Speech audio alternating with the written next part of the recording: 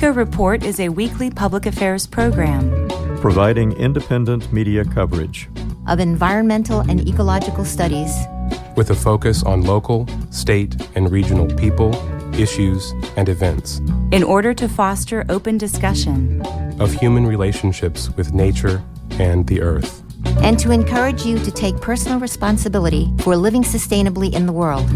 Eco Report is produced by an independent team of volunteers working at the studios of Community Radio WFHB in Bloomington, Indiana, and financially supported by listeners like you.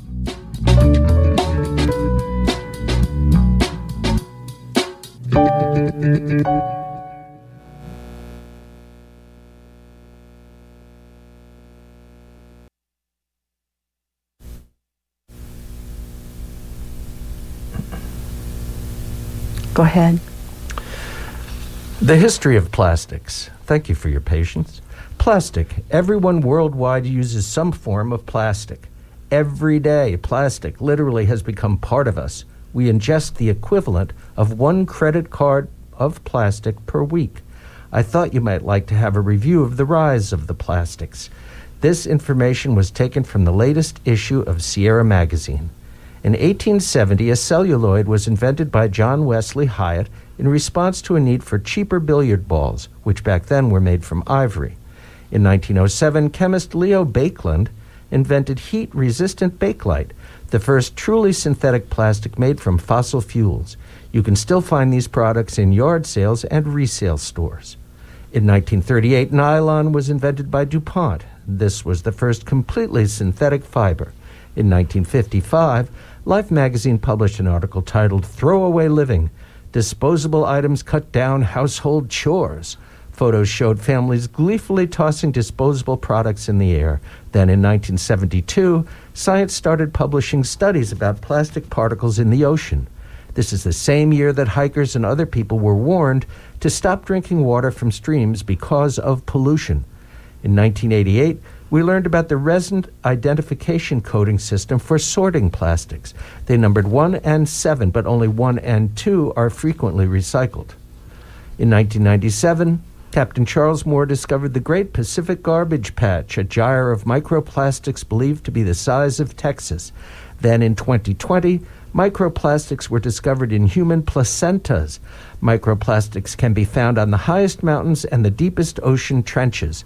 So here we are today with plastic everywhere. Plastic is a major contributor to climate change. More than 99% of all plastics are derived from fossil fuels. The plastic industry emits 232 million tons of greenhouse gases per year.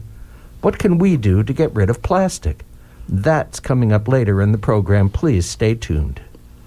In today's feature report on pollution preparedness, IER reporter Enrique Sanz describes industry's preparation for natural disasters that may release pollutants.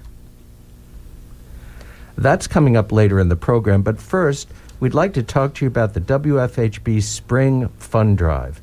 Please call 812-323-1200 or WFHB.org. We try to keep the fun in Fund Drive, but to be honest, we're in a crunch. We need to make $300,000 to qualify for our Corporation for Public Broadcasting, and we need your help.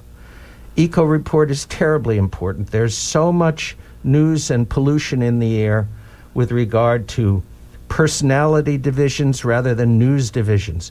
Walter Cronkite always said the news division must never be part of the entertainment division. But we have that now, and because of that, there are all kinds of people out there and organizations talking about the lack of need for pollution control. We live in a state where we've just been told that our streams and lakes are the most polluted in the nation. We need to hear about that. You need to hear about that. WFHB.org for a online secure donation and 812-323-1200. We have a show goal of $200. Our day goal is $4,800. Please call in. Our drive goal is $48,000. Yeah, Don, that you are telling our listeners some wonderful information and things that they really need to know about. I don't think they realize how much WFHB contributes to the community. We do so much to keep you informed on every genre of music. We have special shows that are dedicated to the youth in our town. We truly promote so many bands that have no other avenue to be heard, and you can hear them right here on WFHB. I sent out information to all of my friends about our fund drive, and they're starting to come in. I'm going to put a shout out to one of my friends, Amanda Pecos. Thank you so much for your donation. And all of those other people I sent the message to, we're waiting for you to send us some money. We would really enjoy the support and hope you will consider donating to WFHB. You can go straight online at WFHB.org, and you can call at 812-323-1200. And if you're up to it, you can walk in, because you can knock on the door and come right in and make your donation right here. But you have to wear a mask, okay? So don't forget that.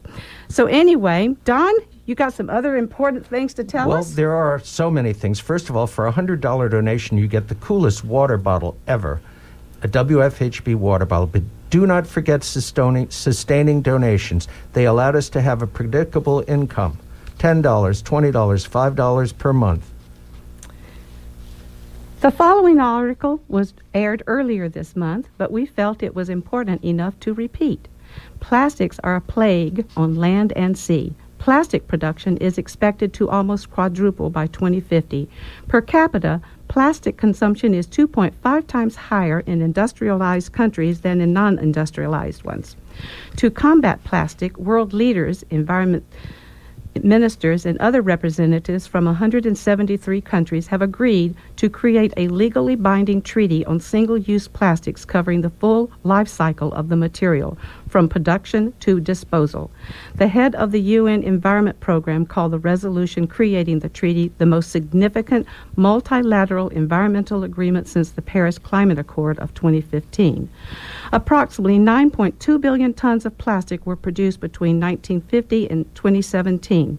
75% or 7 billion tons of the plastics is waste, disposed of in dumps, incinerated, or collecting in land and water.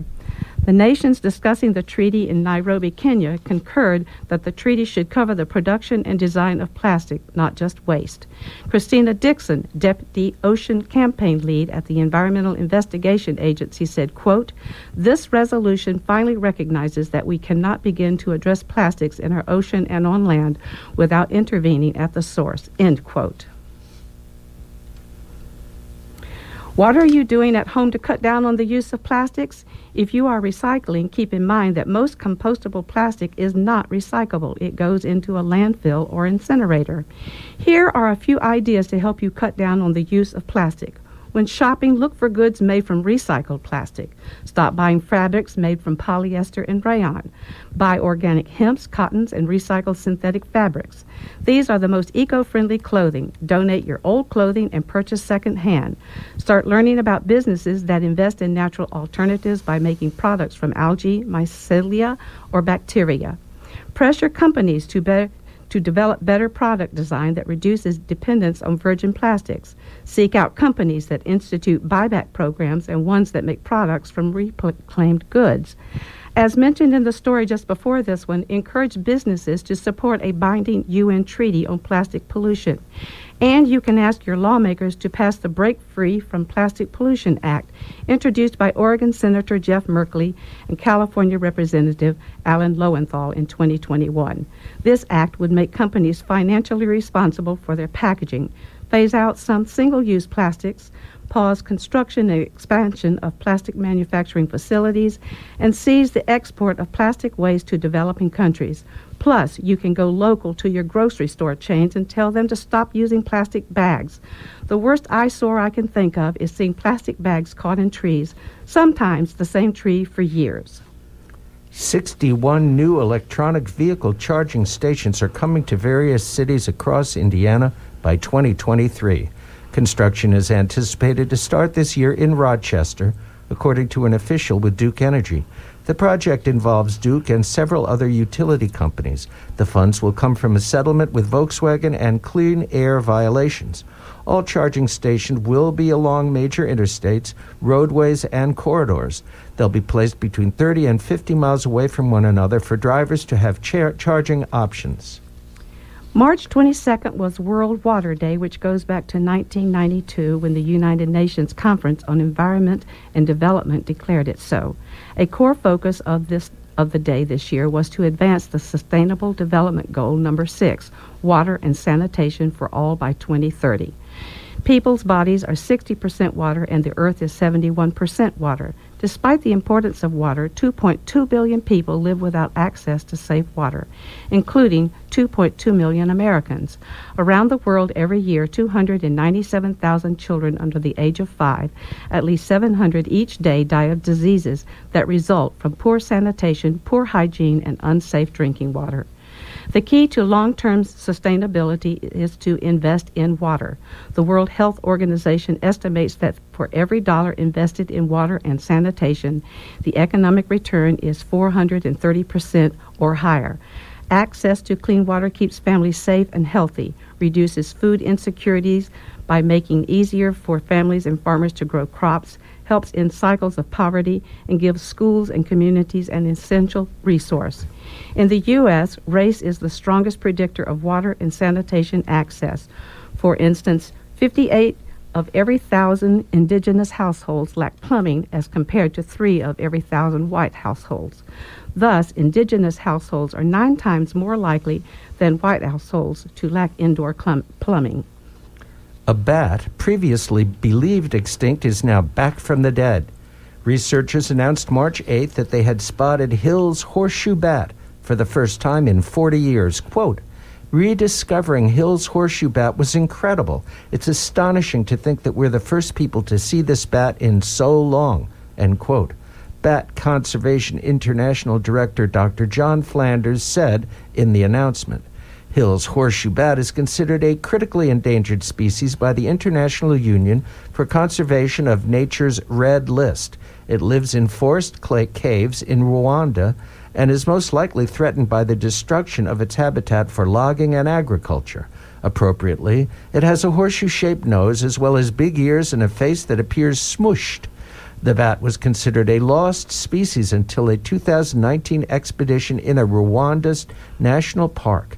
In addition, the researchers were able to confirm the presence of more of these rare bats in the park by recording their echolocations for the first time.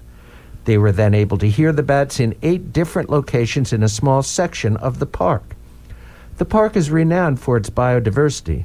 It is home to 1,068 recorded plant species, 322 bird species, and 75 mammal species, including 13 primates. At 393 square miles, it is the second largest national park in Rwanda. Of the 1,321 bat species, around 40% of them are considered endangered. The main culprits are deforestation and habitat loss. But the experts hope that rediscovering Hill's horseshoe bat means it can be kept from real extinction. People concerned about water quality in the U.S. are asking the public to contact their U.S. representatives to urge them to co-sponsor the Water Affordability, Transparency, Equity, and Reliability Act, known as the Water Act. 50 years ago this October, Congress passed the Clean Water Act, which set the precedent for protecting the nation's water. The law also dramatically increased funding to build and improve our wastewater systems. Since passage of the Clean Water Act, the federal government has slashed funding for water infrastructure. The nation's outdated and aging water systems are dumping billions of gallons of raw sewage into our waterways, flooding streets and neighborhoods, and contaminating our drinking water. The climate crisis is worsening the situation.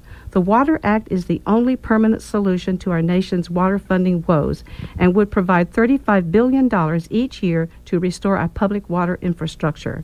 It would grant funds to the Clean Water State Revolving Fund to pay for publicly owned wastewater system upgrades, with at least half the funding prioritized as grants and additional subsidies to disadvantaged communities. It would also provide funds to help update, and install household septic systems and other on-site sewage disposal systems. Further, it would provide money for the non-point source management programs to stop pollution and protect our watersheds. What's more, it would provide funds for pollution control systems. Last, it would supply money for technical assistance to rural, small, and indigenous wastewater system providers. Without the Water Act's dedicated funding to upgrade and maintain our water systems, many communities would continue to lack the resources to keep their water clean and safe. Well, that about tells it all. The value of the Eco Report. Straight documentation of fact. Now, please, WFHB.org is for your secure donation. You can do it anytime, 24/7. 812-323-1200 is our number. DJE is there waiting to receive your call. Please call in. Our day goal is $4,800. Our drive goal is $48,000. And please consider a secure donation. You can make it $5, $10, $20, $100, $1,000 per month. And that will allow us to continue to operate and understand something of our future in a fiscal manner. You know, we do have to pay for some of your most favorite programs. In the United States, in the world, Democracy Now! Is one of the greatest programs around. And we're proud to have the Eco Report on the same station with them. But we have to pay for that. We have to pay for Shortwave Report. However, we do produce our own youth radio, all the music shows, Blooming Out, Hola Bloomington, and the Eco Report, just to name a few, Kite Line. These are shows that we produce, and even though we are volunteers, it takes a lot of money to run this place. So I'll give you back over to Juliana, but please call in at 812-323-1200 and keep Eco Report alive. Thank you. Thanks, Don. That was really interesting. You always have so many wonderful facts to share with our listeners. I don't know if everybody knows that we actually have a pretty wide broadcasting area. We're in Bloomington, of course, but we're also there in Bedford, Ellettsville, and Nashville. So we're waiting to hear from all of the folks in these other communities that listen to WFHB. Don, did you know that I got started working here because of Sierra Club? I was a member, and they were had put out some sort of posting on their website and said that WFHB was looking for somebody to be involved with Eco Report, and about 5, maybe 6 years ago, that sucked me in and brought me in here. And I'm going to tell you, folks, this place feels like home. I absolutely love the people that work here at WFHB. They are so dedicated, and almost all of them are volunteers coming from all over those areas that I was just telling you about. We're so fortunate to have so many dedicated volunteers that have been with us for a long time. Don, how long have you been with us? Well, I'm in my 7th year. I'm a proud member of the Daily Local News team, as well as... excuse me for not even mentioning that incredible thing and the amount of broadcasts they produce. But, you know, we're your neighbors. When you look in the mirror, you're looking at WFHB. We live here. We put out what we think is important. And mercifully, that seems to be what all of you feel is important. So please stay in touch. Become a secure donator. And if you are already a secure donator, please call in and just remind us so we can thank you again. We'll thank you on the air if you want. That's always fun. I mean, it's kind of fun to hear your name and know that you're part of something. This is a wonderful group of people, and for this long, we're going on 30 years. For this many people to be involved and get along is a testament to Bloomington and to the people who volunteer here for public radio. And just one more point. The sustaining donation, we do have paid workers. We have a station manager. I don't know the salaries, but I can't imagine that for all the work that everybody does, all the associates, we have a few people on staff, but the rest of it is volunteer, and the running of the station costs money. So please, $100 donation gets you the coolest water bottle ever, and any donation, whatever you have, you know, no matter how much money you have, you can turn on the radio and listen to WFHB, get the Eco Report, get the straight poop on all sorts of things to do with this world. And it's important. So If you and your friends can get together and put together $20 or $25, please send it in, bring it to the door, whatever you want to do. Don, you know, one of the things that I like about WHB is the variety of music that we play. Holy smokes. You know, I lived on a Native American Indian reservation many years ago, and we have a show that's dedicated to indigenous people, and they're always playing this wonderful music. Where in the world would you ever hear anything like that? Please, WFHB.org, 812-323-1200. Education is our mandate.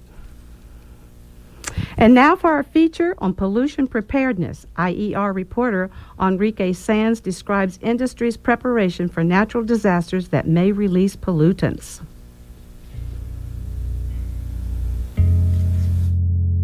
Being prepared pays off. When it rains outside, you wear a raincoat or use an umbrella. If you don't, you get wet. When it's cold, you wear something warm. If you don't, you feel cold. If you're a chemical facility in an area that could face natural hazard risks made worse by the Earth's changing climate, you should probably be ready for that. That's the gist of a report from the Government Accountability Office. The new GAO report says the US EPA needs to do more to ensure that hazardous substance facilities are able to withstand the threats of natural hazards made worse by climate change in order to prevent accidental releases. The GAO found 31% of the facilities that EPA oversees under the Risk Management Plan rule that are allowed to make, use, handle, or store hazardous substances are located in areas threatened by natural hazards that could cause the release of those substances into surrounding communities. That's including here in Indiana. Those natural hazards, including flooding, storm surge, and wildfires, are happening more frequently and with greater intensity due to changes in the climate spurred by the release of greenhouse gases into the atmosphere at an historic scale, potentially increasing the risk of chemical releases at about 3,200 facilities nationwide. According to the EPA, dozens of hazardous substance facilities, including steel mills, oil terminals, and agricultural chemical distributors in Indiana, are located in areas with moderate to high flood risks.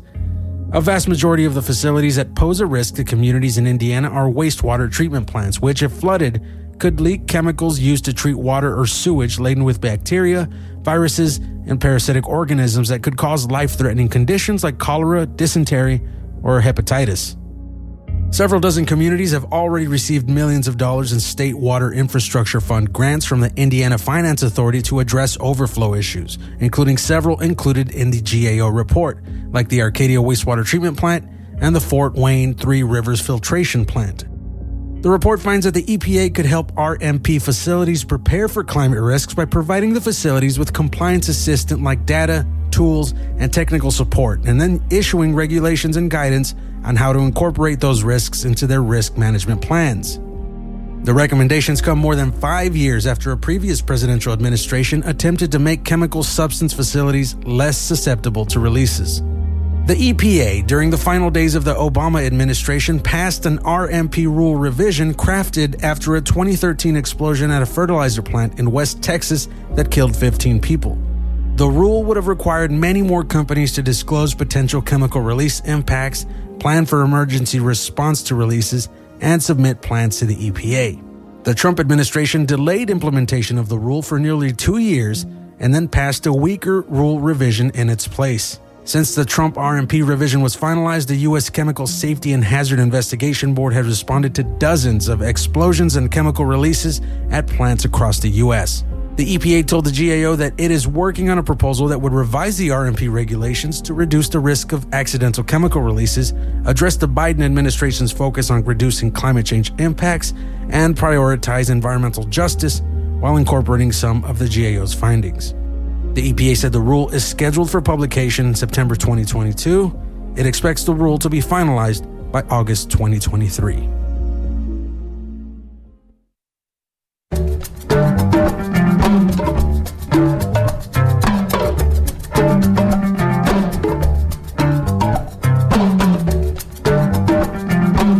For Eco Report, I'm Juliana Daly. And I'm Don Guerra. Are you looking for a way to make a difference on environmental issues? Here at Eco Report, we are currently looking for reporters, engineers, and segment producers. Our goal is to report facts on how we're all affected by global climate disruption and the ongoing assaults on our air, land, and water. We also celebrate ecologists, tree huggers, soil builders, and an assortment of champions who actively protect and restore our natural world, particularly those who are active in South Central Indiana. All levels of experience and all ages are welcome, and we provide the training you'll need. WFHB also offers internships. To volunteer for Eco Report, call us at 812-323-1200 or email us at earth@wfhb.org. And now for some upcoming events. The 2022 Monroe County Master Gardeners Association Garden Fair is planned for Saturday, April 2nd from 9 a.m. to 4 p.m. at the Switchyard Park. Admission is free, and there will be more than 30 exhibitors. Learn how to make a birdhouse weaving at the Upper Cascades Park in the Lion's Den Shelter on Saturday, April 2nd from noon to 1:30 p.m. You will use willow branches to make birdhouses for songbirds migrating back to southern Indiana. A Volkswalk will take place at Spring Mill State Park on Saturday, April 2nd from 9:30 a.m. to 2 p.m. Meet in the lobby of the Spring Mill Inn for the Volkswalk hikes. There will be a 10K and a 4K hike offered. The trail goes by streams, sinkholes, caves, and a small lake and includes Trail 3, 5, and parts of Trail 4 and 2. You may register in advance at http://my.ava.org. Natural Sounds will present an acoustic musical performance and educational nature presentation on the nature topic, wind. The wind holds a powerful influence over our senses. Come and enjoy an evening of melodic woodwind music at the Lower Cascades Park in the Sycamore Shelter on Friday, April 8th from 6:30 to 7 p.m. and bring your own seating. A wildflower weekend is scheduled at McCormick's Creek State Park on Friday, April 8th, Saturday, April 9th, and Sunday, April 10th. On Friday from 5 to 7 p.m., you will hike the park and some off-site secluded places. Take home plants and wildflowers courtesy of the Friends Group. Go to the McCormick's Creek State Park website to get a detailed schedule of the weekend.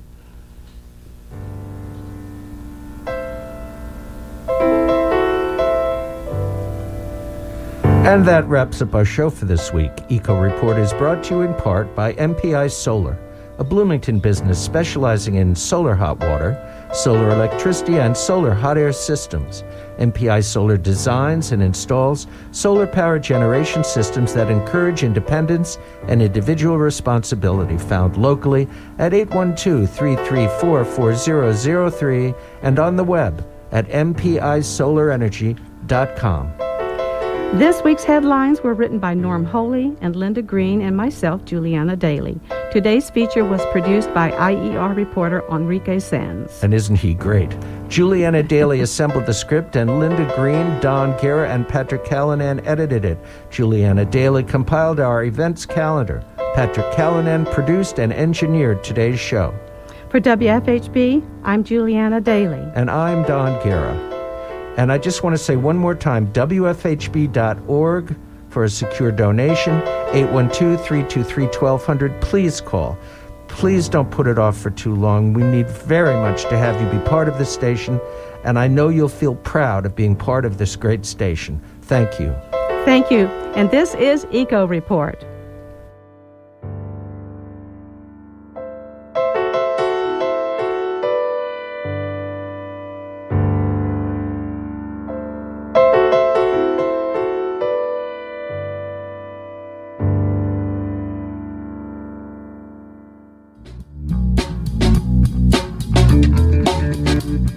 You've been listening to the Eco Report, a volunteer-powered production of Community Radio WFHB in Bloomington, Indiana.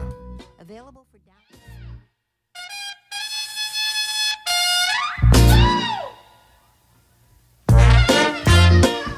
You're listening to WFHB Bloomington at 91.3 FM, W251AG Bloomington at 98.1 FM, W264BP Nashville at 100.7 FM, and W292DD Ellettsville at 106.3 FM.